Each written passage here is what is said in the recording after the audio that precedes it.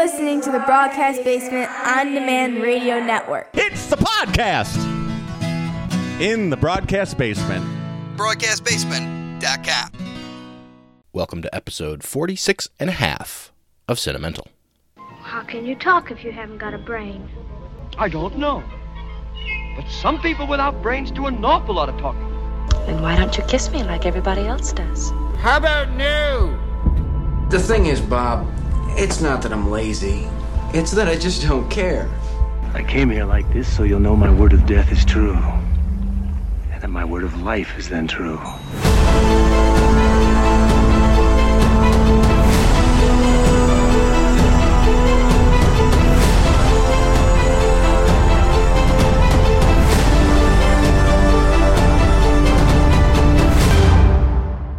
Hello, everyone, and welcome back to part 2 of the movie podcast that we can only hope you enjoy listening to as much as we enjoy making. My name is Stephen Hovicki, and as always, I'm here with my co-host with Hassan Godwin and Latham Conger III, and special guest Deirdre Brooks. We're going to jump right back into the second part of our Thanksgiving show special. Enjoy. So, question number 13, a film that puts you in deep thoughts. I don't really know what the... All right. Well, let me give mine first, and then we'll. Okay. A film that puts you in deep thought. So I took that as a film that just makes you think. I don't know what putting you in deep thoughts means, but it just made me think a lot. And the movie I chose was A Ghost Story by David Lowery from 2017 with Casey Affleck and Rooney Mara. Has anyone else besides Deirdre seen it? I have not. It's awesome. It is. I want to. It is an amazing film, considering that Casey Affleck is on screen for pretty much the entire film underneath a sheet. Yep. Playing a ghost because it's a ghost story. The basic story is this guy passes away. Young man passes away in a house on the property of a house that he lives in with his girlfriend, and as a ghost, he cannot leave the property. He is stuck in that space. And, like any spirit, they give you the story conceit that basically something has to come. There's something holding him there to the property. There's something that's keeping him there, not allowing him to move on.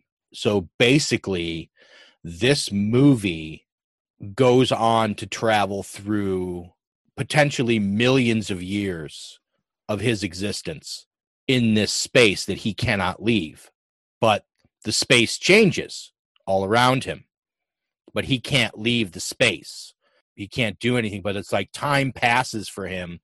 And then eventually I don't really want to go into anything more, because the part of the enjoyment of the film and the part that makes you really think about it is just you get into this thing where you realize by the end of the film how much time that he has to live through in order to get to the point where he can have the opportunity to free himself.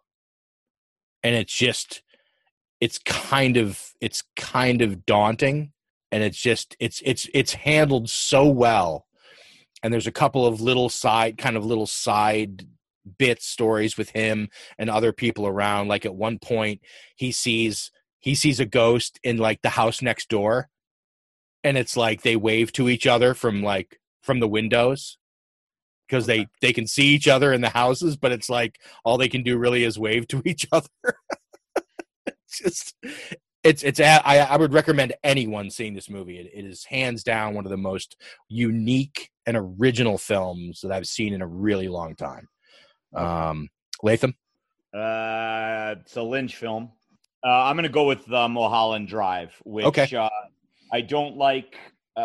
I like Lynch a lot. I have a problem sometimes when he doesn't fully, most of the time he doesn't fully explain himself, but Mulholland Drive is different because when you watch it, that's the allure of it, is that you don't really understand what's going on.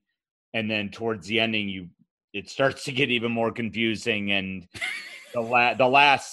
it's like the point of the film is to be confused. That's how I feel. And I think it works really well. So How's that for a deep fucking thought? Right? Son? $1 Million Baby. Interesting. Okay. It's just it gets you. And you don't see it coming. That's like if you haven't seen it before, No, you you just don't see it the film coming at you the way it gets you. Yeah, it's hard to take that film a second time. That's true. And get the same effect that you have when you watch it the first time. I agree. I've never seen it, but I feel like if I did, I would have put it on the list. Yeah, probably. Somewhere. Because it's really like it's a punch in the face. No pun intended. It really is. Deirdre, deep thoughts? Deep thoughts. Deep thoughts with Deirdre. I went with more of a mental instability type of movie, and I chose Shutter Island. I was just gonna say that was gonna guess. I saw that movie and I don't remember. I remember it being heavy, and I remember being like, "Holy shit, this movie is like really heavy." But I don't remember it anymore. I haven't seen it since. So I feel like that movie. Subsequent viewings of that movie, I feel like you the more times you watch it, the more you unpack from it. There's a lot of layers to that movie, and you don't fully kind of realize all of them until you've seen it a few times. It's like Jim Carrey's in Number 23. That's another movie. Yes, I had the same feeling about that. It's like Jesus Christ. And I felt like Shutter Island didn't get its due. I felt like it doesn't get the recognition that it deserves. No, because I mean, until he just mentioned it, I almost forgot about the movie completely. Like, what's that like? Did Scorsese direct Shutter Island? No. Why can't I find it? I know I've seen it. I think I gave it a bad rating. I can't find it. I think I did not like it. 2010? Yeah. I mean, I remember it. And I remember the ending being like the reveal was not as great as I wanted it to be, maybe, I think. Okay. I agree with you, though, Steve, that there were different things that I picked up on upon multiple viewings that helped work your way around it. Absolutely. Number 14, a film that gave you depression. I don't really get depressed. So I picked a film that just, at the end of it, you just kind of feel icky, and just the overall subject matter was over kind of distasteful, and the concept behind it was just distasteful, and the whole thing was just kind of ugh. So I picked Leaving Las Vegas, Mike Figgis's movie. It's a film where the end game, the movie gives you the story in the first 10 minutes, but then you're forced to sit there and endure the trip. It's like, I don't, if they'd have turned it around in some way to make it so that wasn't the end game, that would have been something. And obviously that wouldn't have been the same film. I'll never watch that film again. I mean, just the scene of Elizabeth Shue sitting in the shower with her asshole bleeding is more than enough for me. I just don't. I'm sorry for anyone who hasn't seen it. I mean, you're basically being an AA sponsor without ever meeting the person you're sponsoring. Yeah, that's how I feel about that movie. It's a good movie, but it's fucking. Yes, I appreciate for it. I understand it's the level of which it's, got great reviews. For me, it's a movie that I have zero interest in ever experiencing again. So, Hassan? This one was tough. There's two of them. Yeah. I'd have to say that the one more than the other was House of Sand and Fog. Okay. Oh, yeah. That's never seen it. I don't know if you should. That's it. It's just one of those. It is another one where it doesn't really tell you. It's not like Leaving Las Vegas where it tells you where it's going to go, but it is one of those films where you do have to take the journey, and towards probably the middle, you could see where it's all how it's all gonna fall, and just bad decision after bad decision after bad decision, and there's no exoneration for anybody at the end of it. It's a really good film. Really, I think Raheem and I talked about it because I made him watch it and he's still mad at me about it. But it's a really good film. But it's like, ugh. Okay. Deirdre, film that gave you depression. Okay, well, first of all, I'd like to premise this with I'm depressed most of the time. So something that made me even more depressed was A Ghost Story. Oh, wow. Which Steve just mentioned in one of his other picks. And that's because it was so sad that he was stuck as a ghost in his own home that changed over and over. And he couldn't communicate with anyone except for waving to that other ghost. And he had to live basically in grief and in his own head for so long. Like that I just couldn't even deal with. It was very sad. Okay. And depressing. Can't wait to see that movie now. It was so good though. Yeah, no. Nothing's that good.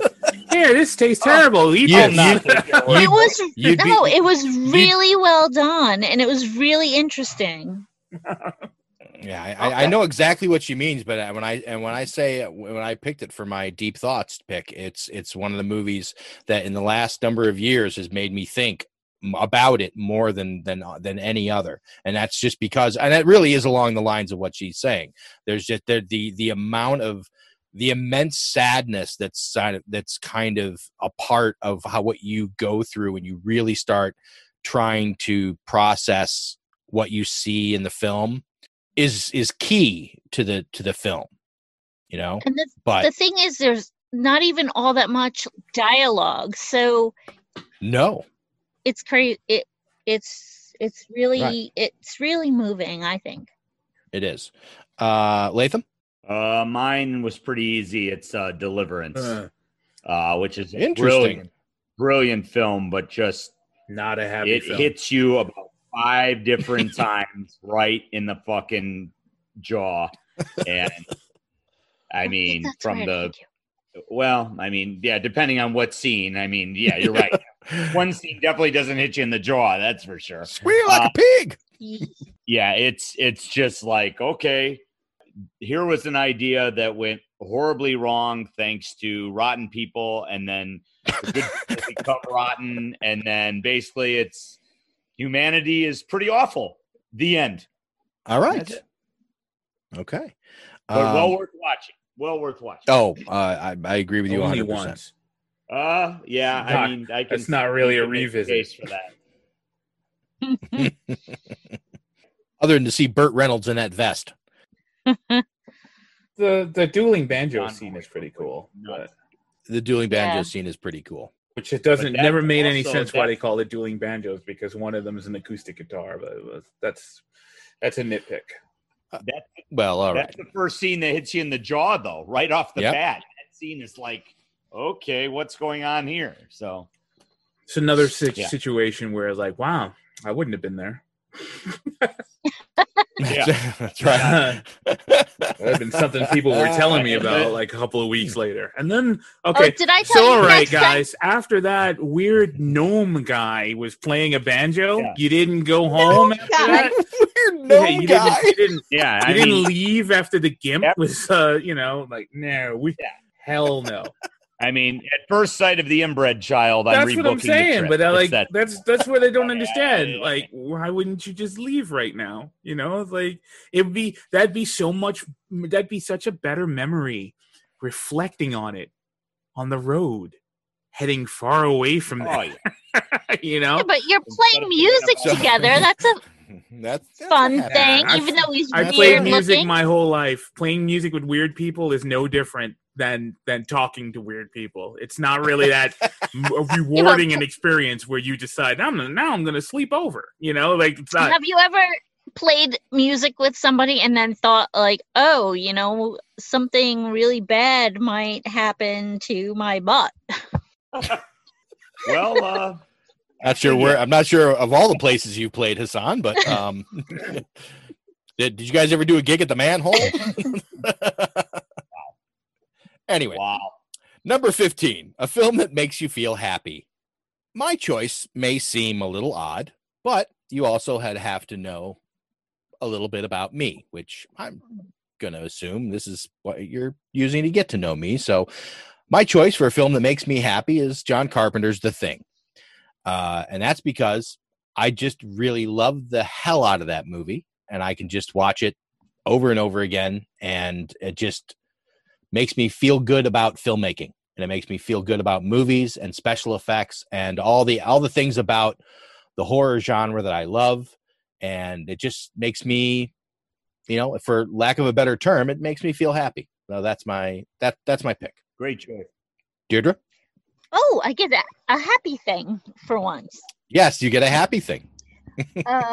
I chose The Princess Bride because it's the perfect movie, and it has comedy and romance and action, and it's awesome, and I would watch it over and over as well.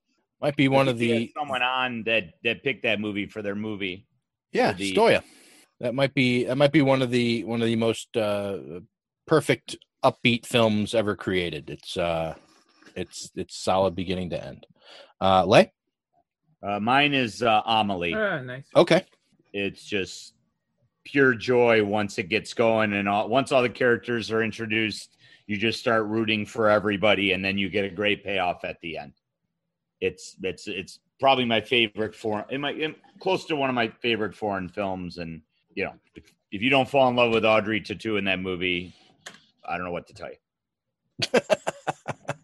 I mean, she's just so enchanting in that film. San, what's a movie that makes you feel happy? Stranger Than Fiction. I know that title. It's the movie with what's his name, Will Ferrell, where he can hear Emma Thompson's narration in his head. Oh, right. He realizes he's the subject of a novel that she's writing, and she always writes tragedies. So he figures at the end of the story he's going to die, and so the entire story is him trying to get out of the novel, trying to get her to stop writing the novel. But it's a really great story. Gosh, have I never heard of this? I don't know. It was under the radar. It came out in the fall, and it was under the radar.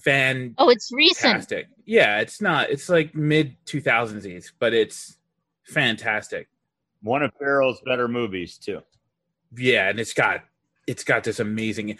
The conclusion of the film, the conclusion that the character comes to, is just one of the great moments for me in movies. Like his rationale for it, and then in turn the conclusion of the movie, the rationale that the other characters make around it of the film it was just one of those things that just hits the right note perfectly. And also Dustin Hoffman is amazing in the film. He's fantastic. So it's a good film. It's a really good film. So that movie makes me happy. I won't tell you if it has a happy or sad ending. It's a pretty heavy ending, but I won't tell you if it's happy or sad. I just looked up the guy who directed Stranger Than Fiction. Holy shit. Mark Forster. Yeah, he's got a pretty good resume. Kite Runner, Quantum of Solace, World War Z, Christopher Robin. Didn't he do Monsters Ball? Finding Neverland? Yeah, so guy's got serious work work under Stranger his Than belt. Fiction lives up to those movies. Yeah. It does. It's really good. Wow. And it's got a cast. It's got Nice. Emma Thompson in it, Will Ferrell, Maggie Gyllenhaal, Queen Latifah, and Dustin Hoffman. It's got a ton of people in it. It's even got Tom Hulce from Amadeus, like one of the only other movies I've ever seen him in. Number 16, a film that is personal to you. This is one of those super vague questions because honestly, you could take that any way you want. I chose Alien, the original by Ridley Scott. It goes back and forth with my favorite film of all time, with Platoon. It's personal to me because it was I talked my mother into taking me to see this in the theater when I was 11 years old, based on a comic book that had been done, an adaptation of the film. and it's the movie that really, I had subscribed to Starlog for years, and Fangoria was always regular reading. So I was well versed in the worlds of science fiction, horror, filmmaking, and special effects and all that. So I knew that none of it was real. So it was never a question of, she was never worried about me going to have nightmares or, oh my God. I knew what was real and what wasn't. How old were you? But 11. And that's a pretty hefty movie for an 11-year-old. Oh yeah. I don't, and especially, now I would argue 11-year-olds are further on the curve than 11-year-olds were when I was growing up in 1979, obviously for, internet and every other reason. That film will always hold a favored spot in my film viewing journey, simply for that fact. It's always going to be an extremely happy memory for me, and it's always going to be a point at which, as I got to see, my arguably one of my favorite film in the theater first run, with your mom. That's with my mom, who was growing up, my mom was a big fan of all those crazy 50s sci-fi movies and horror films like Them and Earth versus Flying Saucers. She loved the old Universal Monsters films. So it's like when they would show up on a Saturday or a Sunday or something, she would be like, hey, you should watch this. This is one you need to see.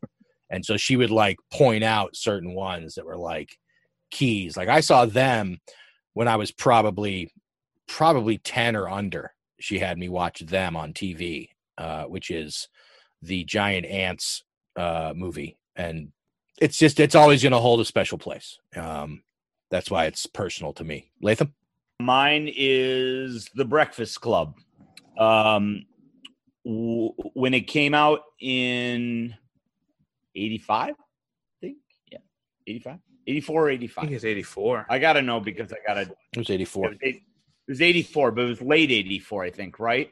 I was in my teens and I couldn't see it. It was rated R.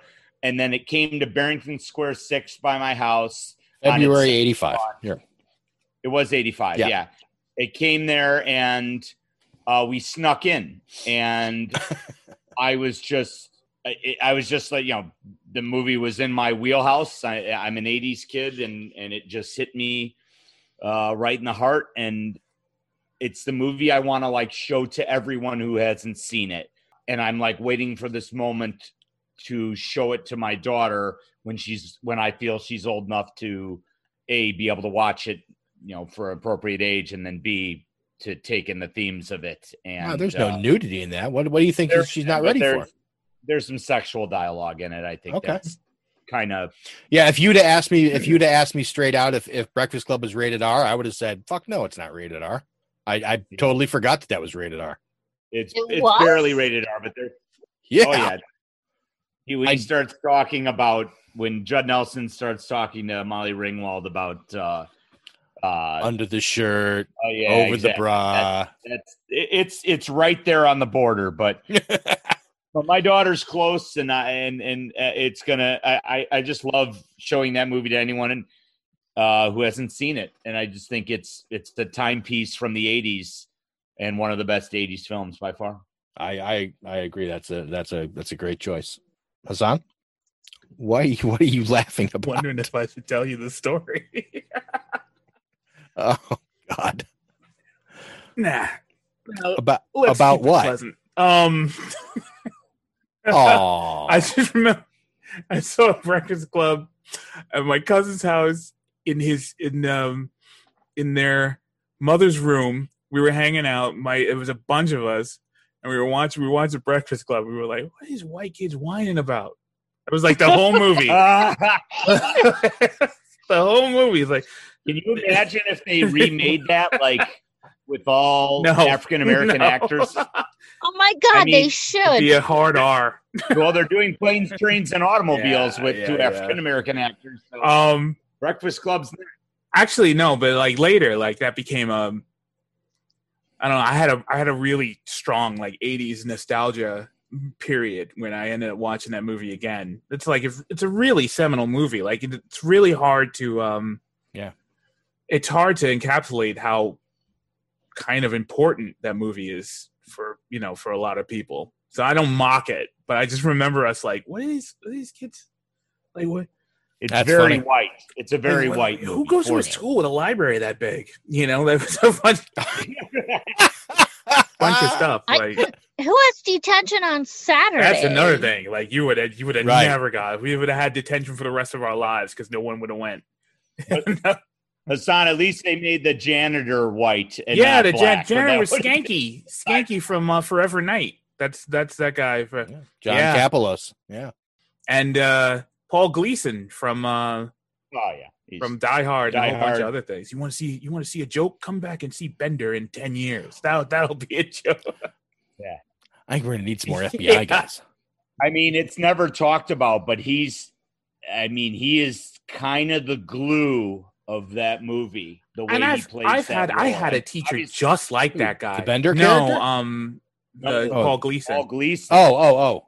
Because the other 5 outperform their age, and they're I think they're all brilliant, but if his character isn't right or too comical or not balanced, it doesn't work as well. Yeah, and then he gets his down dressing from Kapelos later, which is a great scene. It's like, yeah, you guys think that you're so hot, and then I clean up your garbage. I know everything about you. But that's a brilliant scene in that movie. That's great. My film, your personal is film, Joe versus Volcano. I knew that was going to come up sooner or later. Greatest film ever made. My favorite film of all time. Greatest what? It's one of the greatest films ever made. It's my favorite film of all time. Joe versus the Volcano? Why? Wow. Did you get Meg Ryan? Very, very difficult to explain this film. It's just about this person who is like pretty much a decent person but lost. But it's just the way it depicts his being lost, or the way it kind of goes through his journey, is one of the most unique like dramas that you'd ever see, because it's not really like this gut-wrenching, because the story is kind of sad. The guy was a fireman, and he went through so many harrowing experiences that he became a hypochondriac, and he couldn't be a fireman anymore because he started to become paranoid. And then so he takes a dead-end job somewhere, and then finds out, because he's so hypochondriacal, he keeps going to doctors, and he finds out that he's going to die. Yeah. So, if I told you that story, if I explained that movie to you verbally, you'd have a completely different picture of what the movie is about than when you watched it. But then when you watch the film, you're like, this is kind of sad, but this is kind of a great way to depict a sad story. Mm-hmm. So, and then there's a lot of funny shit in it, but it's uniquely funny to me. Which is your favorite Meg Ryan? No, the last one. I love the final one, Rebecca. Oh, the blonde one? Patricia. Patricia is the. Well, she was a better character than the other two. She had it more together than everybody else. I just like her with red hair. I had no idea you had the red hair thing. Oh yeah. Who doesn't? Yeah. I fucking hate redheads. Wow. Most people I know don't. Deirdre? More depressing than Deliverance. Not really. Oh boy. A film that's personal to you. Okay, I chose The Wizard of Oz. And that is because, first of all, it's a classic, awesome movie. And I remember watching it on TV every year. I thought it was around Easter time, right? And on TV? No, Easter is usually 10 Commandments. I always thought Wizard of Oz was Thanksgiving. I thought it was. But I could be wrong. The other way around, because I remember usually watching 10 Commandments during Thanksgiving. Okay, all right, it's possible. So we used to watch that every year, and it was just fabulous because it was so fun to watch. It was so innocent but kind of scary, but they conquered all of their tasks, and Also, when I was in elementary school, I was a munchkin in the high school play of The Wizard of Oz. Oh my goodness. That so I know all of the Munchkin songs. I think that might be the hardest movie to try and find someone who has never seen it. Yeah, that's a tough one. And this says that the amazing thing, what year was it released? 1939. It wasn't shown on TV until 1956. And then the original broadcast occurred in the autumn between Thanksgiving and Christmas. Oh, okay. See, there you go. There's a whole Wikipedia page on not The Wizard of Oz, but The Wizard of Oz on television. That's funny. Well, it's pretty interesting, and you can read it on your own. There you go. Number 17, favorite film sequel. This was a no-brainer for me. Mad Max Fury Road. Hands down. I don't even need to explain this. Anybody who knows me will understand why. This movie it's come up in conversation on previous episodes of our show. It's pretty close to you're ever going to find to do a perfect film for me, for a lot of people. This is a movie that I can watch. This is one of those that I can turn on at any moment of the film and just continue watching it right on through, or turn it off and move on my merry business. I will consume any portion of this film at any given time. It is beautiful. It is never boring. You're never more than a few minutes away from an important scene in the film. He doesn't travel a long time between checkpoints on that storyline. So there's always something important happening in that movie to keep you engaged. It's magnificent for him to come back 20 years after the last time he'd visited that world and deliver this as the latest in a series is just amazing. Absolutely amazing. Hassan?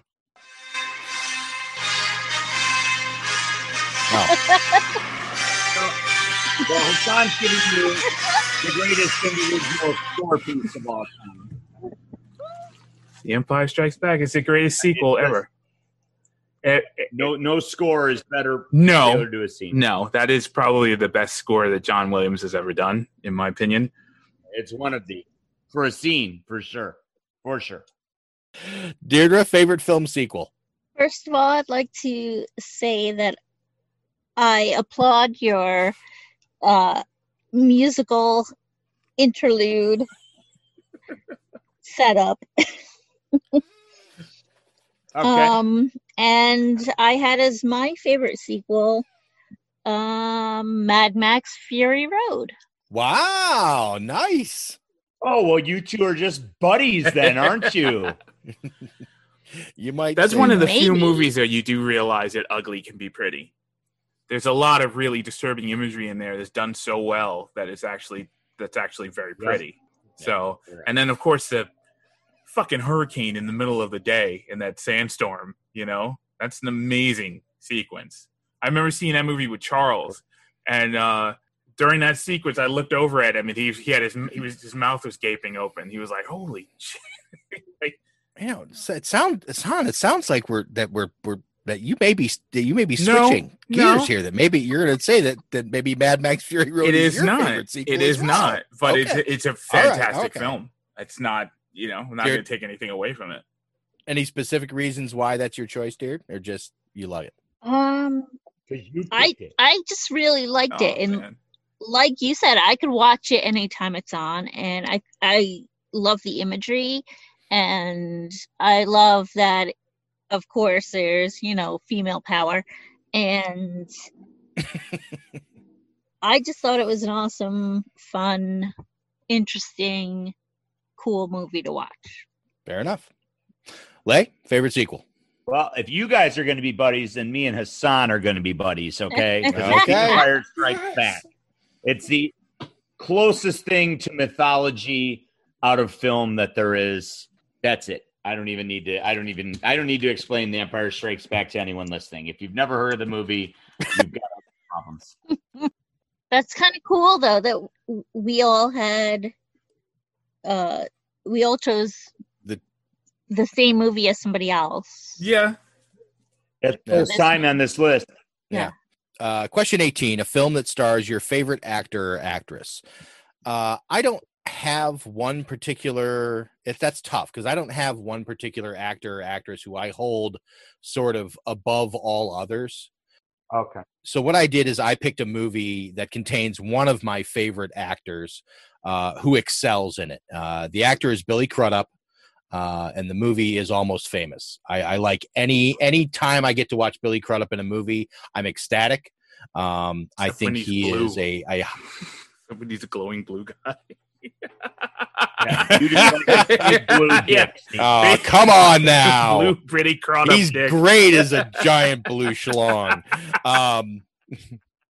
But from his smaller role in the recent Spotlight to lead roles like obviously Almost Famous or playing Steve Prefontaine in Beyond Limits. This is just he is an amazing guy. Big Fish. He was in Tim Burton's Big Fish. Never saw that. Never that one.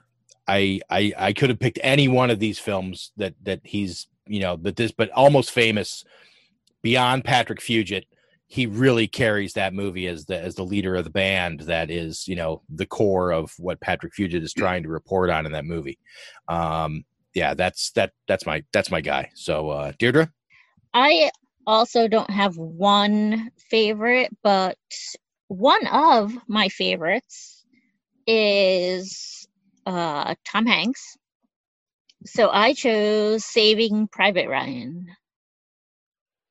Very nice. That's a good movie, and he's in it. Just growing up, he was always in like corny comedies and whatnot, and then when he started to do more serious films, I thought this was really awesome because he was like a normal person, that was thrown into war, and he held it up really well. Tom Hanks reminded me of Ed in that movie. It was very Ed? Yeah, Ed Dupree. Because he was like very to the point. Like, this is what we have to do. Everybody, come on. That scene, the scene where they find Ryan and Ryan refuses to go with them, and Tom Hanks is just like, okay, like he just weathers it. That just reminded me of Ed. That's Ed's reaction to pretty much all heavy stimuli. He's all right. I love Ed. I loved how he was like, no nonsense, just. And the thing is I'd love to say that that's Hanks's greatest performance. Nope. It was Joe versus the Volcano. But that's really that's really hard because I mean he is so good across a range of different kinds of films that are hard to quantify with one another that I might say that that's his best performance in a drama. Philadelphia is pretty tough. Dude. Did you see Greyhound? I haven't watched Greyhound yet, but even Road to Captain Phillips too. Road to Perdition. I mean, I just going through his. I mean, he's been in mediocre films, but it's never because of him that the film is mediocre. Exactly. I mean, he might currently be our greatest living actor right now. Someone said Probably, he was at least the most consistent. Really good. Forgot who they described him as. Jimmy Stewart. Yeah, he was a modern day Jimmy Stewart. I've heard something along those lines before. It's he's just such a good person. He's so good. I would say that Tom Hanks has a wider range than Jimmy Stewart did. I'd say he's more multifaceted. Yeah, but I guess they're talking about his just affability. Like he just slides into every role, and you're like, yeah, that's exactly who that guy would be. And that's him. That's Sully. Right. That's how I feel about Brad Pitt. I feel like whenever I'm watching Brad Pitt in a movie, I never feel like I'm watching Brad Pitt. I always feel like I'm watching whoever he's supposed to be. I don't ever feel like he's not the character. But Latham? Well, I did an actor and an actress. Okay. I did I did for my favorite actors, probably Harrison Ford. So I did Witness. which I think is it is the only role he was nominated for Best Actor for Academy Award. That's crazy. Whatever that's worth, but it's if you've never seen Harrison Ford be a different type of character, that's the movie to check More out. than Regarding Henry, and a great movie. Oh, Yeah, Regarding Henry is good. Yeah, I mean that's a good choice too. I just think Witnesses. There's some stuff at the end when things are going bad where he's really, really good. I haven't seen that in so long. Yeah, it's an awesome movie. And the actress would be Kate Winslet, and I think Heavenly Creatures, Peter Jackson, masterpiece of it's a unique film with scenes of horror, scenes of joy, scenes of everything. It's mixed genre film. It's great. And so bizarre considering it came on the heels of Dead Alive. Exactly. Yeah. You know, for anyone who'd seen direct movies too, guys. What do you want me to direct? Oh, you want me to direct this? Okay, I'll direct this. Here we go. Thanks. I'll now take the entire Tolkien library. See you guys in 5 years. Oh, don't forget the highly underrated Frighteners. I don't like that movie. Oh, really? Not because of him. Not because of him. I just like the script. Oh, it's directed very well. Is that that Michael J. Fox movie? Yes. It was. Yep. I thought that was pretty good. I thought it was going to be really good, stupid when I saw it, but it was good. It was good. Yeah. It was good. Lathan's wrong. Yeah. Not usually, but wouldn't be the first time. Hassan? I'm trying to find out where I put that. But yeah. Okay. Anyway. Dances with Wolves. Cause. That's my brother's favorite movie. Not that means anything. It is the Cost's best movie, which is why it is the choice of movies. Which is tough because he directs himself. Which is very difficult. But who were you picking this on? Costner as your actor? Was it Open Range? The other one he did with one's an amazing movie. But that comes. I just saw that recently for the first time all the way through, and I really enjoyed that. It was good stuff. And it really reminded me of some of the old Eastwood westerns. It's a very good film in a major way. I dug that. Yeah, I like Dances with Wolves a lot. I remember seeing that in the theater and just being blown away. And I was just like, this is kind of it's a 3-hour movie. You go in with certain expectations. I mean, you all of a sudden, and that ain't even the extended cut. Right. And all of a sudden the lights are coming up and you're like, holy shit, that was a fucking movie, man. Holy crap. A little bit long, but yeah. Whatever. All right. So question 19, a film made by your favorite director. Again, I don't have one specific favorite director. I have a small group of directors whose bodies of works I can kind of default to. So I decided to choose one of those and pick David Fincher. And I picked Seven. It's my favorite David Fincher film. It's just for me it's a perfect film. It's there is that year 1996 there were a bunch of great movies that came out. And I'll always remember Seven. The experience I had watching Seven the first time is just, everything start to finish, from the moment that, Kevin Spacey shows up and, declares that, he's the guy and, to what's in the box, it's just, and then that great coda with Morgan Freeman, I'll be around. I just perfect. I agree with this. I agree with the first part. I agree with the first My mom part. went to see that movie and she came home and I said, did you see Seven? And she was like, yeah. That was her reaction to it. And Steve is right. There were a lot of great movies that came out in 1996, but Seven was not one of them, unfortunately. Aww. Really? Yeah. What was it? 95? 95. You were close. I mean, if it was a horror. When in 95 did it come out? Somewhere between January and December. All right, smartass. Well, I don't know when it came out. It came out. We saw it together. So. It says the fucking release date on IMDb. Oh, it came out in September. Now. Okay. September 22nd, actually. Yep. Yeah. So Interesting. anyway. Okay. I'm surprised no one's picked that film yet for us to discuss on the show. I'm waiting for it. I'm sure. Yeah, me too. All right. Favorite director, film line. For me, obviously Spielberg's my favorite. So I went with technically his first film, even though he did a TV movie before it. Sugarland? Sugarland Express, it's interesting because if you are a Spielberg fan, you probably don't see that movie first.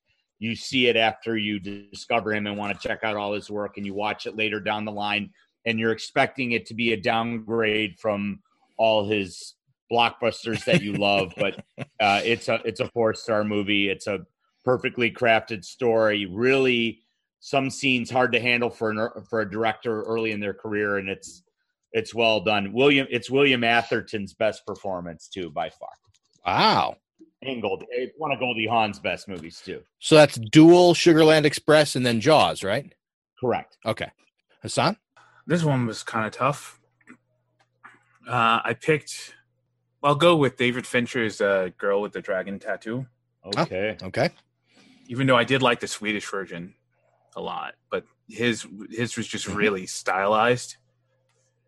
A lot of it was cut out, like it was really altered. The whole story was really altered for David Fincher's, but it still was stylistically gorgeous. I couldn't pick between the Spielberg ones because I like every one of his movies, so I couldn't pick a favorite movie from Spielberg. So I don't dislike any of his movies. That's a good point. I mean, it's hard to pick his worst one. Yeah, it's a great point. So I picked. I do have favorites from Fincher's library, and I do have favorites from Ridley Scott's because Ridley Scott's made some stinkers. Well, I wouldn't call them stinkers, but they're not as good. Yes. Like Robin Hood, I didn't think was that great, and a couple of others. Sometimes I don't think he ever misses, but he doesn't hit as hard as some of his other films. Legend. No, I liked Legend. How dare you? Dare you? Yeah. How dare you, sir? Especially the extended version of Legend. Oh, that drippy double or whatever the fuck. Anyway. Just a fucking man. love I don't that. like that fucking Deirdre? I went with Martin Scorsese, and I chose Goodfellas. It's pronounced Scorsese. And that's from another movie. If you could name the movie that's from, I can never ever make anything with spaghetti sauce without thinking of Goodfellas. Oh man! Just keep stirring. Yeah. Just keep stirring. Just keep stirring. Every time. I think it's his best film. It's a good choice, Deirdre. Thank you. That's that one wins. So number 20, a film that changed your life. Yeah. So this was another pretty vague question to throw out. The movie I picked changed my life in the way that it changed the way I viewed film and filmmaking. So that was the reason that I chose it. The film is To Live and Die in L.A. from William Friedkin. And I'd never seen a movie before. It came out in 1985. So I was 17. I had never seen a film before where your lead character gets killed 20 minutes before the end of the movie. And I was just like, what the fuck just happened? Yeah. I didn't know what to do. I had never seen that before. Well, it was just scratch that movie. Why? Just go fucking watch it. I've never dude. seen it. You just spoiled it. It's you have to. No, you didn't. No, it doesn't spoil it. That thing that happened was a spoiler only in the fact that that's the thing that affected me at that time in my life. Knowing a character dies in a movie, yes, it's a spoiler, but it doesn't affect everything else that's involved in that film. I never saw it, so can we watch it? Yeah, absolutely. Okay. It's got not even arguably, it's got one of the single greatest car chases ever put on film. I put it right up there next to Bullet and Ronin as far as physically filmed car chases. It very rarely gets talked about unless you see a film, a list of car chase things done on a real cinephiles site. Then it's usually listed. It doesn't get a lot of talk, that film. and I think it's one of Friedkin's best. But anyway, don't forget the soundtrack. Great fucking soundtrack. To Live and Die in L.A. Wang Chung soundtrack is perfect for that film. Perfect. Hassan, that's kind of tough. No film really ever changed my life, I don't think. I would say New Hope because it stopped me from wanting to be a train conductor and from wanting to be a writer. Interesting. Because I was really like fanatically into trains, and I thought I wanted to be a conductor. Granted, I was 4, so I probably would have changed my mind eventually. But wait, when did the astronaut thing come along? That's not after Star Wars, after A New Hope. Like after watching Vader eviscerate a whole bunch of people, I was like, oh, you know what? Yeah, this is way better. This is a way better way to go. Yeah, that's a tough question. It's a weird vagary question. Deirdre? It definitely is a weird question. And I'm going to say that I don't really know of any movie that has changed my life. But one that I really liked that added different perspectives and fun and interest to my life, I thought was Big Fish. I really liked it because it had a lot of reality versus imagination, and it had a lot of interesting dynamics between the relationships between the son and the father and his wife and the father and his friends, and the blur between what was real, what wasn't real, and just having fun with life and making the most of everything and just grabbing these awesome stories and holding on to them. And I just thought it was really fun and interesting and different. I'm a huge fan of that Tim Burton film. I'm a sucker for films that focus on the relationships between fathers and sons. Same reason why I love Road to Perdition. That's a huge father-son film. Yeah, Big Fish is that's everything you said 100%. I love how, when you get to the end and all the people from all these stories his father has told, all these fantastical stories are all there in a fashion. Yeah. It's just like, I understand how, I get where my dad came up with all this stuff, how he told these stories, and the whole relationship between him and Albert Finney and that is just, and how he brilliant. goes from the beginning of his relationship with his dad, and he goes through the whole journey to the end where his relationship is completely different. Yeah. Latham? This one was easy for me because I went to film school, graduated from film school, and never did anything with film. And the main reason why was I realized it just cost too much money to make anything, and I had no outlets or ways to do it, and I gave up. And then I watched this movie and realized you can make a minimalistic film and succeed on one of the highest levels there is. And this is what you've been waiting for, Steve. This is you call it primer. I still call it primer. I don't know which one it is, but it's a $7,000 budgeted film. And it's an hour and 15 minutes long, and it's just pure minimalistic brilliance. And it literally was one of the reasons and the basis for how I plotted my 2 film miniseries that I made eventually. I thought, if you don't have a lot of money, the story is everything that matters, and everything else gets built around it. And that's why it influenced my life. I just wish it would have influenced you in the matter of you keeping the film at, an hour and 18 minutes. Yep. That's funny and correct. Not 5.5 hours. Well, the new one's only 4:18. So that's a little fantastic. So question 21, a film you dozed off in. It took me a while to remember. Occasionally I will doze off in horror films. I can list a few for you. I know. No, thank you. I appreciate that, dear. But the main film I remember dozing off in was Days of Heaven by Terrence Malick. Oh. This was one of those films where it's like, this is always high on film people's lists of films to see and importance and blah, blah, blah. And I said, okay, I went out and I got it and I threw it in, and 15 minutes I was out cold. Like watching a painting.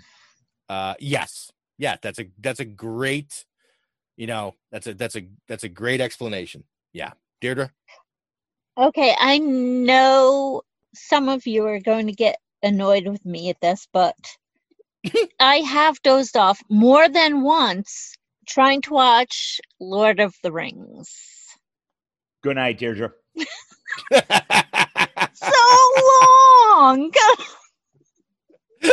Which one, Deirdre? Classify it at least, for Christ's sake. The first one, Fellowship. She's never made it past it.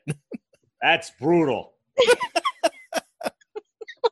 I'm sorry. It happened at least twice. Hobbit narcolepsy. Hey, listen, my sister's never made it through Star Wars, so. Oh, boy.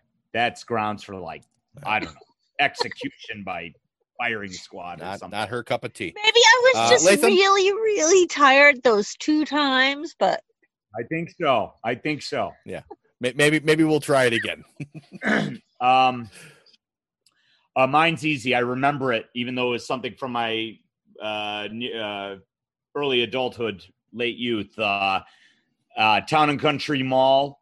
Went to see the movie by myself, The Russia House, with Sean Connery. Yep. And I remember being like, wow, this is fucking boring ass movie. And I dozed off at some point for maybe a minute or 30 seconds, but I definitely dozed off because I made myself rent it when it came out to show that I actually did see the movie completely because I knew I had dozed off. It's not a bad movie. It's just really, really quiet. Yeah. Hassan? And it was so warm in the theater. It may have been. I may have been bundled up. Yeah. I think it was the winter when that. I don't know. I don't remember when it came out. It's winter in the movie. I know that. Hassan? He dozed off during this. Yeah. He's doing something on his phone. I went to see Get Him to the Greek, and I fell asleep. Oh, wow. Oh, really? Okay. I fell asleep. Yeah. Because I had pulled a double shift. This is when I was working at the movie theater, and I pulled a double shift, and I went to go see it for free, but I saw maybe 5 and you got that much out of it. Yeah. I think I've since seen it, and it was okay. But I mean, I notoriously remember waking up while the credits were rolling and went, this is the first time this has ever happened. Yeah. So, number 22, a film that made you angry. This was an interesting choice. It took me, there's only been a couple pieces of media I've ever consumed that truly made me angry. And one is actually a book that this movie used as source material. So that's how I kind of made the connection. The film is Paradise Lost by Joe Berlinger and Bruce Sinofsky, which is the first of a trilogy of films that chronicles the story of the West Memphis Three. Reading Mara Leverett's book, The Devil's Knot, I was on a vacation and I was reading the book, and I remember finishing it, sitting next to a pool. I finished the book, and I was so angry at the state of Arkansas that I vowed to never go to, support, or connect anything in my life ever again to the state of Arkansas or anybody from Arkansas. It's made me so furious reading that story. And, and obviously when I found out stuff a lot later, and as the story went on, it's just, everything just reinforced that. It was just the absolute level of disrespect of law and justice that was done to these 3 kids because of the death of 3 other children is the West Memphis Three. Yeah, I know that kid. A friend of mine is she grew up in man, that's a long story. But I actually met him, met one of them after they were exonerated. He lives here in New York. Yeah, he did. Yes, he's an artist. Well, not anymore, but yeah, art gallery. I went to one of his showings down in the village. I went with my friend Courtney, who is another bassist. I met her while we were doing a show. And so Damien I went Eccles. to she knew the kid growing up. Yeah, she knew the kid growing up. So I actually met awesome. him. It's crazy. Yeah, he stopped painting because his eyes are so bad. He had his eyes got really badly damaged while he was in prison, and he got out and he painted for 8 or 10 years, I think. And it was just, I think, last year he basically said he's no longer creating artwork anymore. How did they get damaged? I don't know. I don't know the story about, but his eyesight is just really poor now. So, and I don't think they can correct it. Right. So so that's the movie that made me angry. Latham? I'll go. I'll go with this one. I really should be no shortage of films. I was gonna go Six String Samurai. Well, that's more just. It's hard to get angry at wanton stupidity. Well, actually, no, it's. I was going to go the religious angle here, but I'll go a different angle. I really dislike Django Unchained, and I think the movie is just. I don't know how to classify it. I know Tarantino isn't a racist, but there's stuff in that movie that just makes me feel like he thinks he can put, as an artist, he can put whatever he wants on screen, but he can get away with it without anyone challenging him on it. And that, I mean, as the movie went on, it just kept making me more angry. And by the time it was over, I kind of wrote him off as a filmmaker. That's how mad it made me. Wow. Okay. I do not like that film at all. I think it's garbage. Hassan? I wrote The Fucking Fountain. Oh, infuriating film. It's just it is the biggest piece of pretentious crap I've ever seen. It is absolute. Yeah, it's absolute drivel. It made me hate him as a director. Like I've never watched him another one. I've never seen that. Now I did see Black Swan. I did eventually watch Black Swan, but it didn't. But overrated. It didn't change my complete ambivalence towards the guy. It's just The Fountain is just bad, but it was one of the first films where it just made me angry. I do remember vividly being furious with the film because it's pretentious crap and it doesn't even try to explain itself. And I'm like, who couldn't make a movie like this? Who couldn't make a movie that makes absolutely no sense and then try to pass it off as art and then say, oh, you just didn't get it if you didn't understand it? It's like, yeah, I didn't understand it because there's no coherence in the film whatsoever. It's ridiculous. It's like Hugh Jackman floating in space in a bubble with a tree for 2.5 hours. Pretty much. Go fuck yourself. It's you mean like horrible. Sandra Bullock floating in space in her underwear for 2 no, hours? because at least you know why Sandra Bullock is in space. Even if it's a terrible film, which I will not argue with you about. If you don't like it, I'm not going to say that you're wrong. But I'm saying you don't even know why Hugh Jackman is in a bubble with a tree for 2.5 hours. Yeah. Go ahead. Do it. And do not even fucking come near me saying I didn't warn you. Okay. Don't say it. I'm telling you, it's crap. It's a waste of 2 hours. Okay. Also, Rachel Weisz, but that's okay. Yeah, that's all right. That might be the only good part about that movie. Deirdre. Oh. Okay. I feel like there should be many films that have made me angry. And this is probably the dumbest one that made me angry. Oh boy. But Step Brothers. Happy Feet. Oh, yes. I hated Happy Feet because it made me angry because it made me feel awful to be a human being.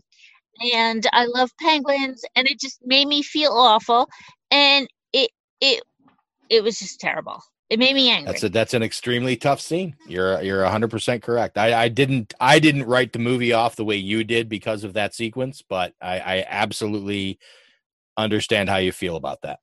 I know it was supposed to be like a big uplifting, like, hey, yeah, happy penguins singing and dancing, whatever. But it was just, then they throw all this like reality penguin in a, hey, and also, as I have pointed out several times, penguins are constantly being taken out on field trips, by the way, to the museums and walk around the zoo and whatnot in real life, so they're happy.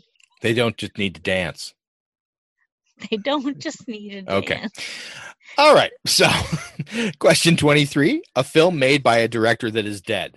Well, this is a pretty wide-ranging and You think? You could just pick pretty much anything. I chose The Searchers by John Ford because I really, ever since I finally got around to seeing it, I absolutely love that movie. Deirdre, not a big fan of Westerns, but me am a big fan of Westerns, and that is near the top of great Westerns. So that's my pick. I'm sticking to it. Hassan? Yeah, there's another one where there's two. I would say, here's the question: Was the director supposed to have been dead the first time you saw the film? I don't think that's relevant. I think he's just, if he's dead now. So my number one would be Ronin by Frankenheimer. That's good. It's a great movie. It's a great film, and that really, I love it. Deirdre, a film made by a director that's dead. All right. Not really up on directors, but I chose The Shining. Yep, Kubrick's dead. Yeah, because I knew Kubrick was dead, and I like The Shining. Good call. Latham? I'm going with Blow Up by Michelangelo Antonioni. Okay. Which is a great, it's a unique film, and the ending will either infuriate you or validate everything you've seen before it. And it's obviously, it was somewhat remade by De Palma with Blow Up, with Blowout, but Blow Up, I think, is a better movie. Do you guys know what it's about? Yes, and I don't think that anyone would dispute that with you who's seen both. Film I wish I'd seen in a theater. So I approached this as a film I wish I'd seen in the theater when it came out, as opposed to just because Deirdre and I have seen a lot of older films in the theater. We've been able to see a lot of things like Wizard of Oz and, a lot of movies from the 30s, 40s, and 50s because we have a good revival theater near us that we can go and catch movies on when they do these. The Lafayette Theater. So the movie I picked that I wish I would have seen in the theater when it came out is Citizen Kane. I've seen that movie a half dozen times. I've mentioned before that every single time I watch it, I catch something new. It's still, to this day, how well it's put together amazes me, and how sort of groundbreaking it was, definitely for the time. There's a reason why most people consider it to be the best American film ever made. I don't know if that's true, but that's what I would have liked to have seen in the theater. I actually saw that in the theater. No, you didn't see it in 1941 when it came out. No, I saw it in the Lafayette. Yes, I understand that. Silly. Deirdre. It was still in the theater. Deirdre. Movie you wish you'd seen in the theater. Shawshank Redemption. Wow, you didn't see that in the theater? Oh no. Wow. We did. Good for you. Me and your hubby. I love that movie, and I watch it all the time on TV. I wish I saw it in the theater. The end. Okay.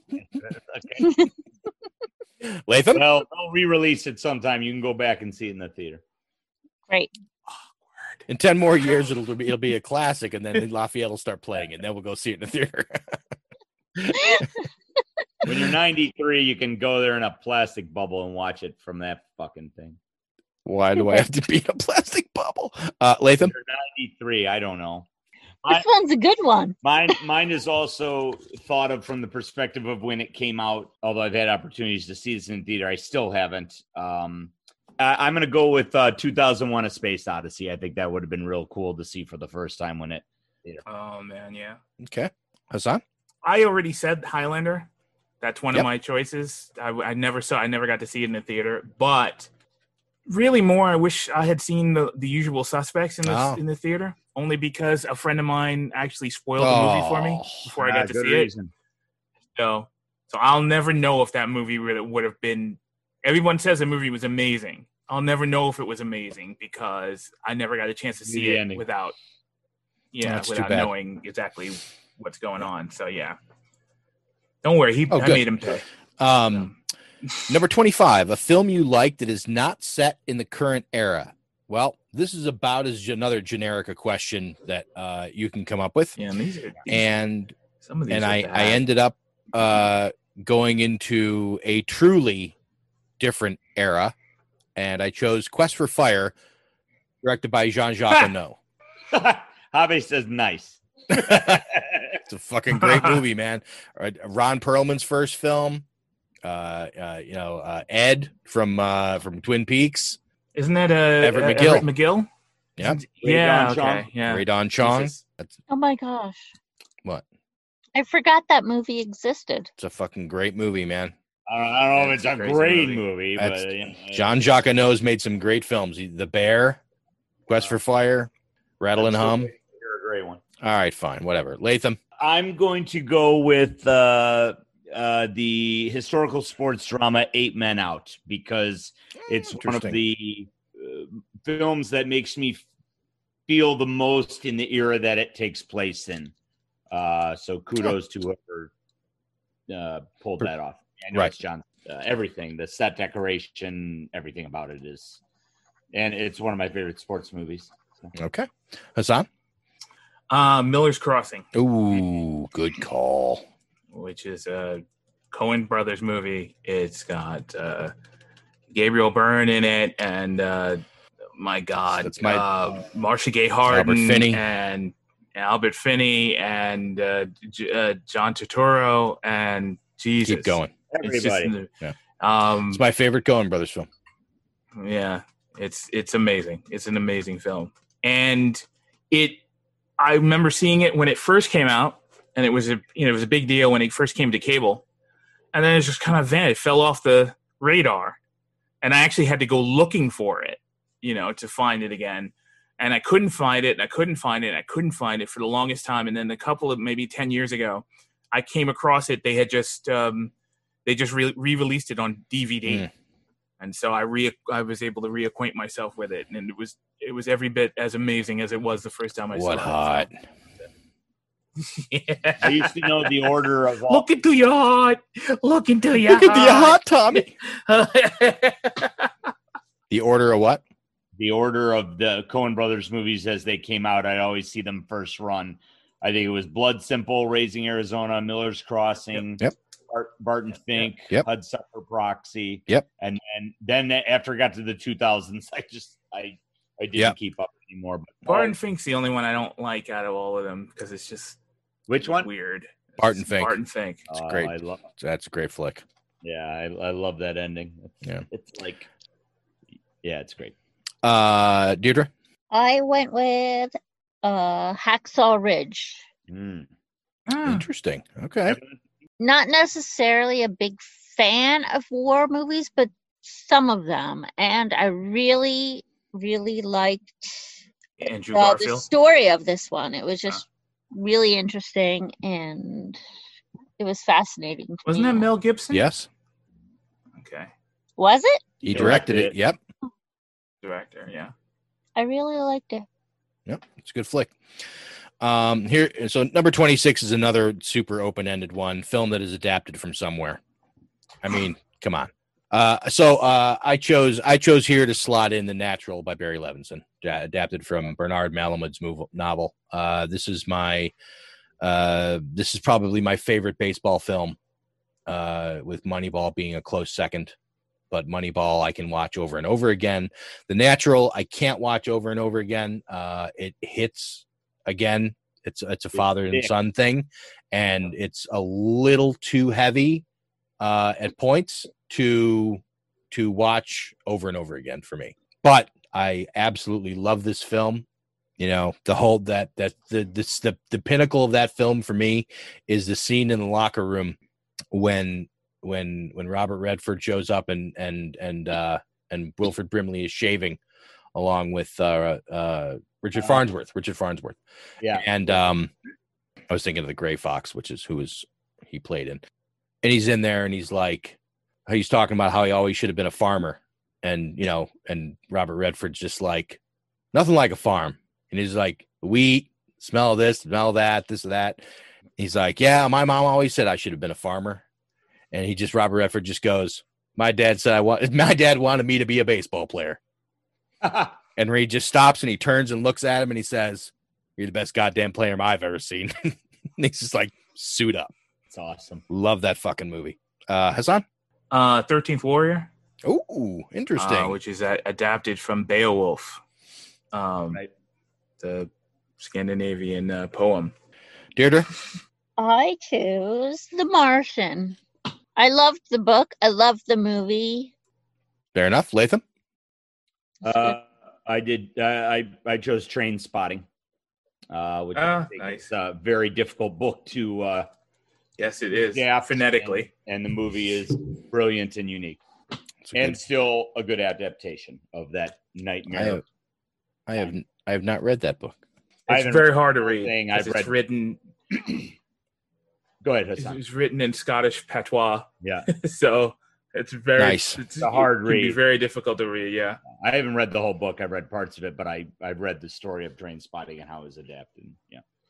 But it's the movie stops like halfway through the book. Correct. You know, yeah. So and then the sequel kind of picks up with a third half of the book. Yep. The sequel's decent too. It's not a throwaway movie. It's good. No. Interesting. I didn't know that. I didn't know where Train Spotting 2 came from. I didn't realize it was like the last part of the book. Yeah, they never finished adapting the book in and of itself. Oh. They could have made a trilogy out of it if they wanted to, but they just didn't. Gotcha. To number 27, a film that is visually striking to you. I chose Blade Runner 2049, mostly because the reason I chose it over Blade Runner was I felt that he did an amazing job of taking that universe which already existed and expanding upon it and taking advantage of the updates and changes in special effects, cameras, visual effects, everything that was at his disposal to make that world even more interesting visually, and just his camera work as far as like the general interior stuff. And the look of the film and everything, just absolutely stunning to me. But yeah, so that's why I chose that. Deirdre. Okay. This was one of the last ones that I filled in, so I know that there was something that I thought was much more visually stimulating, but I chose, because I couldn't think of anything else, I chose Sucker Punch. Oh, that's good. Yeah, that's not bad. That's a fair choice. It is. It was fun to watch, and I thought it was pretty cool. It was interesting and different. Yep. I absolutely will agree with you. That's a good choice of visually striking. Latham? I went with the first Blade Runner movie because I think to pull that off in 1982 is pretty amazing, and there's no drop. You know, you've got the scenes from outside the buildings, which are, you know, in a class by themselves, and then, you know, there's no throwaways on the interiors. They're all brilliant. They all look brilliant and unique as well. It's a complete visual film. Probably my favorite visual film of all time. Zahn? Sleepy Hollow. One of my favorite visual films. It's mostly forced perspective and lot filmed, on sets on a sound lot. Yeah. And it's just, I've never seen anything that stunning I remember seeing that in the theater and being like kind of crazy about it. So still one of my favorites. Okay. Number 28, a film that made you uncomfortable. I chose a movie. This is the only horror film I've ever seen that made me physically uncomfortable watching it. It's a movie called Naked Blood from 1996, directed by Hisayasu Sato. And the story, Japanese movie. It's a Japanese film, clearly. That'll do it. And the reason I think I've come to base my thought process on this. Now I have not gone back and reviewed this. So I'm definitely want to, because Deirdre has never seen this. So, and I might not want to. So the idea is, or the concept of the film is that there's this mother doing genetic research based on I can't remember the exact point of her research, but she has these female patients. I can't remember if she's a fertility doctor or something. I can't remember. Anyway, her son is brilliant and a bright kind of up and coming scientist on his own, but he's young. He's like, I can't remember if he's in like high school or like the first year at college or whatever. And he comes up with a formula for a drug, essentially, that flip-flops the sensory receptors of pain and pleasure.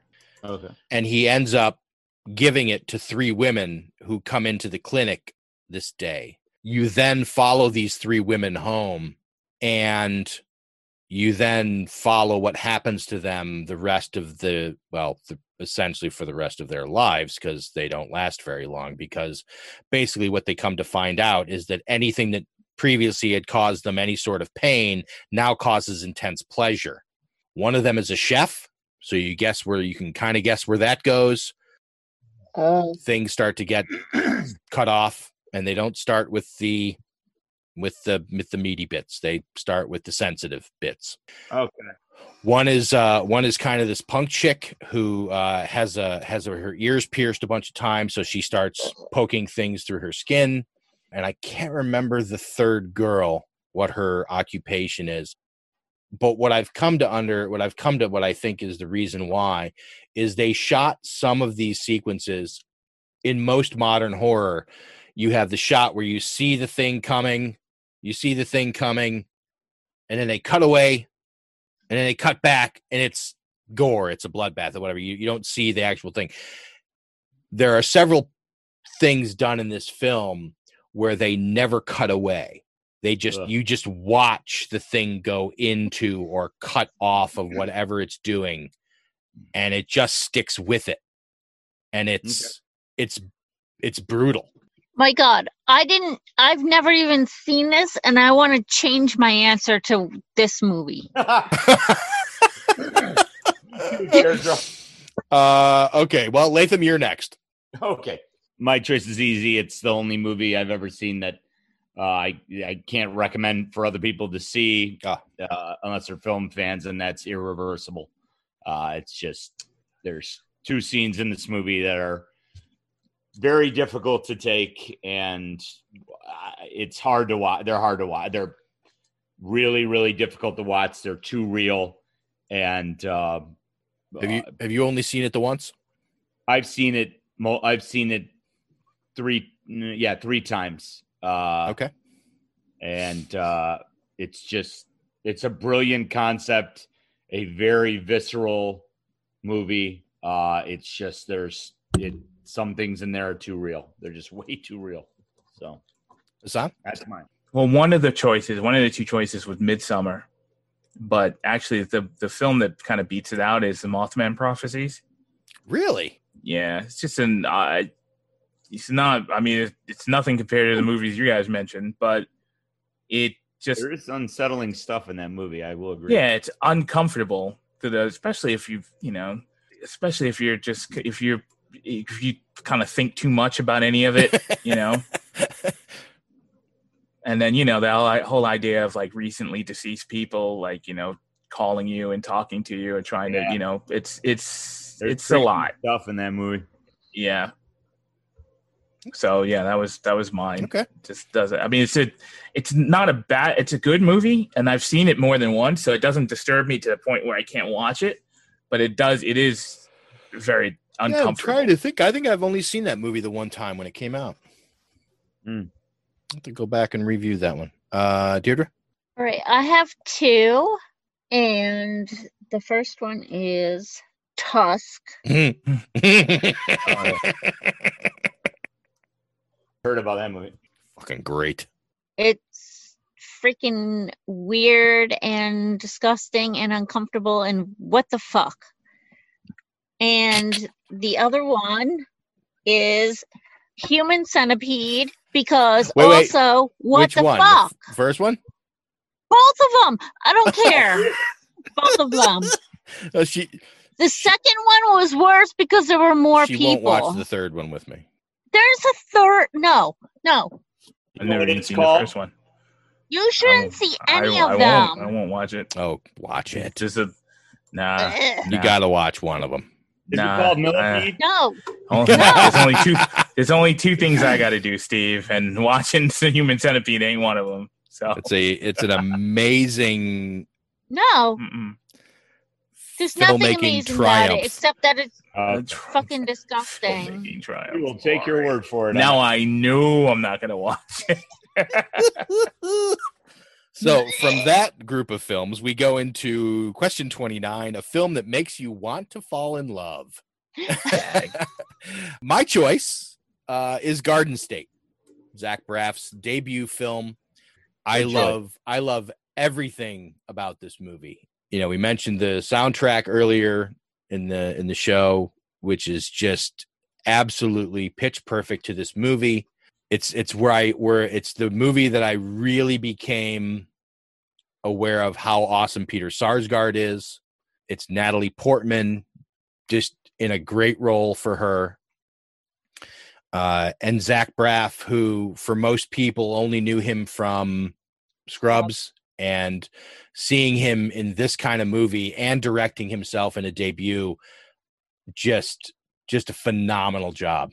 And I love the story. I love the little bits and pieces and how it all ties together. I love how, and the reason I picked this or why it makes me want to fall in love is because it gives you, you think there at the end that it's not going to end right. That as he explains, and then at the end he says, you know what, we just have to see where this goes. We have to go with it. And that's what you want. That's what you want to see. Hassan? Film that makes you want to fall in love. Stupid. Hassan's toughest question. It was so dumb. Babe, Pig in the City. One of my choices is really strange. The Thing. Music and Lyrics, which is a great film. Okay. In my opinion. Yeah. I don't want to hear from you, Latham. Oh. I didn't see that movie. You know why? Why? Yeah. Go ahead. Actually, no. I just think it's if you're gonna hold my feet to the fire, I think it's a sweet story. Okay. Okay. Now, ironically, when I was younger, when I was in my 20s, which should tell you how wrong I was about 2 love. years ago? Yeah, how wrong I was about love. When I was in my 20s, the film that most made me want to be in love was Bram Stoker's Dracula. Okay. Well, because I thought, wow, probably not the best approach. Love never dies. It's romantic. It's a romantic. Being that deeply in love could make you into a supernatural creature. Fair enough. But I just thought, that the whole idea of love is so strong that you come back from the grave, or you could live, you can make yourself immortal and live until you're the love of your life is reincarnated. All you got to do is kill every other person in your country. Yeah, I mean, well, that part was kind of left out of the film. That's not a very strong part of the film, right? So, all right, Deirdre. It's not that aspect of it wasn't wasn't the desirable part. It wasn't the forefront. No. Deirdre? Stupid question, Okay, though. So, I'm already in love, so nothing can make me want to fall Good in answer. love. Thank you, baby. So I chose. She didn't mean you. Oh. Good one. I chose Moulin Rouge. Oh, wow. That's a good choice. It's hard to argue that one. I like that movie. Really romantic movie. It was just very dramatic, and I'll do anything for you, and I'll die, and blah blah blah. It was just kind of like Dracula, in some weird way. Just like Dracula. Just like it. Watch that movie again from the love perspective, not the I've just drank all your blood and impaled all your people. Oh, and also turned into a 9-foot bat. Yeah, don't watch it for that part. Also, I really, really, really loved Ewan McGregor's version of Your Song. Absolutely. Okay. What, the Elton John It's so song? dramatic. It gave me the feels. I hope you don't mind. Yeah, it's not bad. I hope Even I you don't remember mind. He's pretty talented. Latham? I don't like it. I don't love it, that's for sure. I'm going to go with my staple romantic film of all time, Say Anything. Feels like a real romance, and all involved are great, and it's, makes me want to meet someone like Ione Skye. Whatever happened to that broad? Well, she was in Married Zodiac. one of the Beastie Boys. No, she didn't. She's waiting for Latham. Man, she might have. She might be. Let me check if she's single. I'm being blocked by some kind of internet app. It says stalker.com. Okay. Stalkernet. She is 50. Oh, wow. She's my age. She's just a little older than me. Tiny bit. Yeah, she's British. I didn't know she was British. Me neither. She Oh, was she was on a TV show. she was previously married to Adam Horovitz. Nah, she's got a partner. Oh, yeah. Ad Rock, 1992 to 1999. Ben Lee, too. Oh, no. She was in a TV show called Covington Cross that was English in the 90s. This is annoying that she's... I think I downloaded it. I think I actually have it. You should email her. I just did, Deirdre. I just did. Well, she's actually been in a lot of movies. What's the next question? The next and final question, which is not where can you find Ione Skye?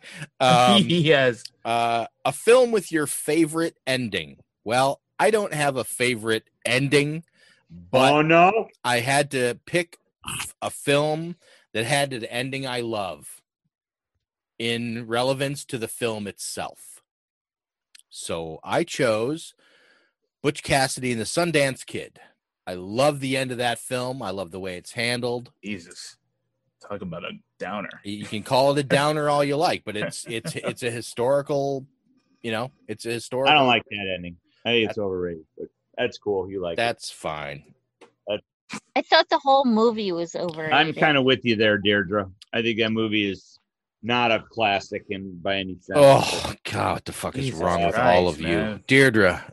Don't talk to me. I didn't say it. I just said it was a downer ending. I didn't say it was a piece I don't even know what I liked it. I'm not saying I didn't like it. I liked I need it. your film with your favorite ending. Oh. I'm not asking you to explain yourself.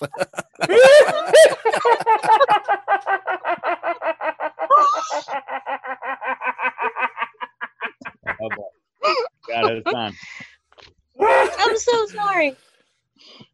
I know there was something somewhere where I cheered, which I never do, but I couldn't remember that movie, so I chose 7. What's in the box? That's a good choice. Hassan, how do we feel about that ending, Hassan? That's a downer. It didn't say what's a great happy ending. We didn't. Latham? Wow, my review of Butch Cassidy and Sundance Kid. Sorry, the ending to me is just no big deal. Right? Okay. All right. Right there with so edgy. My movie with one of the best endings is Bridge on the River Kwai. Okay. That's a great choice. The absurdity of war, the things it leads people to do, and then it's all summarized in one final pathetic motion by Alec Guinness. Pretty great. Oh, what is it? I just thought of a fucking great movie with a fucking fantastic ending. Butch Cassidy and Sundance, the early days? No. Oh. And it's just Butch and Sundance, the early days. Smokey is the bandit. Yeah. Smokey is the bandit. Smokey is the bandit. Jesus Christ. Okay, what is it? Cannonball Run. No, the movie I just thought of that, honestly, I would probably replace Butch Cassidy and the Sundance Kid with this. All right. And thumb meter's ready for you. The Man in the White Suit. I don't know what that is. Neither do I. It's Alec Guinness from the either late 40s, early 50s. He's a guy that invents a fabric that doesn't wear out. All of the textile manufacturers start to go after him physically because and he's got this material that won't wear out. So everyone's going to own clothes and never have to buy clothing again. Right. He's ruined everything. Yes. But the ending, which I can't give away because it's a twist ending, is brilliant. And it's an early twist ending too. Yes. Yes. I'm writing that one down. Yeah, I'm actually gonna replace Butch Cassidy and the Sundance Kid with that one. The Man in the White Suit. Got it. 1951. Yeah, that's a movie. That's a movie my mom made me watch. She's like, you should definitely watch this. Only an hour and 25 minutes long. God, Michael Goff is in it. He's probably a kid in that movie. Anyway, Hassan, film with your favorite ending. Glory. Mm. And then actually my idea of the ending is that last like 3 minutes when everyone's being buried. Oh, I think that's a beautiful coda for the story that they were trying to tell. I think so too. It's a well-told story beginning to end. It took me a long time to see that movie. I didn't see that movie when it came out, and I didn't see it for probably 10 years at least. Yeah, I don't know. I didn't have any reasoning. It just wasn't high on my priority list for some reason. But so there you go. There's 30 questions, 30 films from us. Hope you have enjoyed this epically long show, which I don't honestly even know how many pieces I'm going to have to cut this into because that's cool. Exactly. To anyone who's listening, happy Thanksgiving. Thanks for tuning in. Thanks to Fesleyan Music. Get your own royalty-free music at fesleyanstudios.com. Please check out our website at cinementalpod.com for all the poster images we discuss in our Down the Tube segments. And don't forget to download and subscribe to Cinemental wherever you enjoy your podcast, or you can always listen to new episodes at cinementalpod.com. Also, you can follow us on all major social media accounts at cinementalpod. For Hassan Godwin, Latham Conger III, myself, and Deirdre Brooks, we say thank you so much for listening. And as always, in the words of our friend, list maker, and heartbreaker, Truman Burbank. Good afternoon, good evening, and good night. There you go.